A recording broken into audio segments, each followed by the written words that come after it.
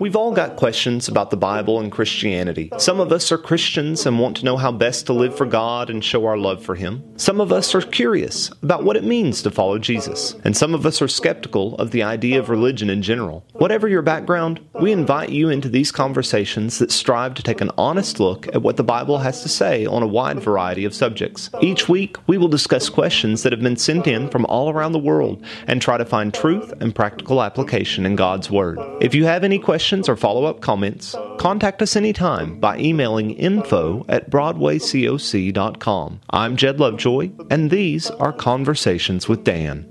All right, Dan. So, our last video, we asked what is our favorite or go-to gospel. Again, talking about how they're all equal, all have good stuff. We always want to clarify like that. the Gospels in the Bible. The Gospels in the Bible. Matthew, Mark, Luke, John. Yes. Yeah. I don't know what other gospel we would Well, Paul said if even an angel preaches a different gospel. Oh, I see. Yes. So we don't get to choose just what gospel we enjoy what good in that way. Yeah. Do I like the good news of Apple or the good news? No. So this week, we'll try to get back on track here. Mm-hmm. This week, what is your favorite prophet? What's your favorite Old Testament prophet to read? Well, it's a jump ball between Ezekiel and Daniel. But Ezekiel, I believe, is my favorite prophet. Okay. Because he, in picture form, in a very dramatic setting, illustrates the relationship of God with Israel.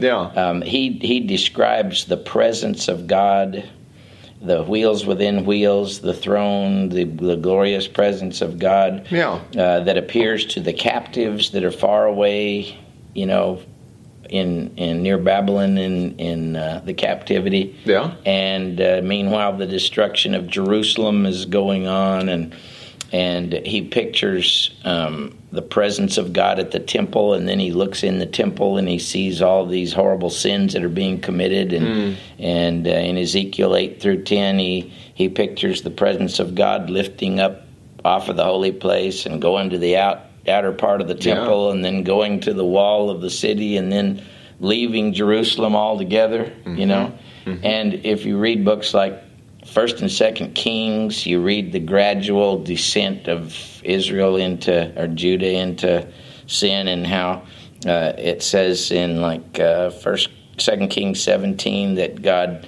removed them from His presence. Right. And you see that graphically depicted in Ezekiel, that God's leaving. God's leaving us. And then in the latter part of Ezekiel, you see these visions of a new, cleansed Jerusalem, and how that the very last verse of Ezekiel says the name of that city will be called "The Lord is There," and so Yahweh comes back to the new Jerusalem, but it's like a relationship history of God's people with God, and it's graphically depicted, like with good graphics. Mm-hmm. Yeah. Like Hunter Love, he does good graphics, see? And Ezekiel... If you don't know, Hunter is the one who does the graphics for lots of stuff around our church, including this podcast video. So he does good graphics, but Ezekiel's prophecy is full of really good graphics. And it shows that God is there. God wants to live with His people.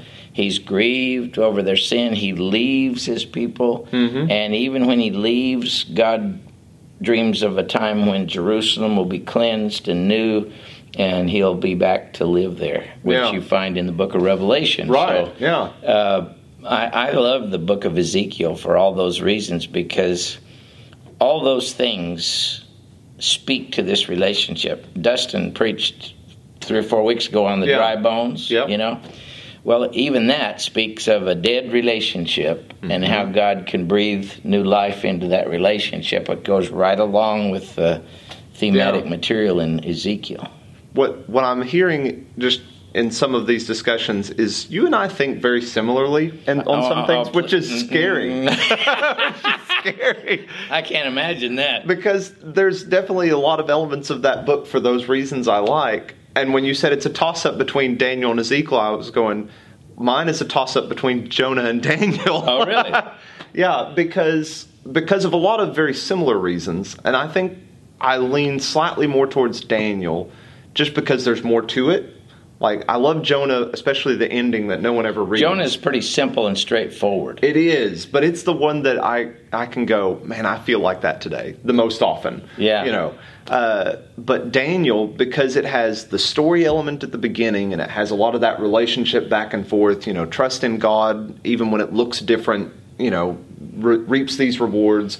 But then he has the apocalyptic all the prophecy stuff in the end that you get to see those pictures and see how it plays out. And you know, anyway, so I think maybe I'll go with Daniel just because there's a little bit more meat. I love the book and of a Daniel. bit more to discuss there. It's a great book.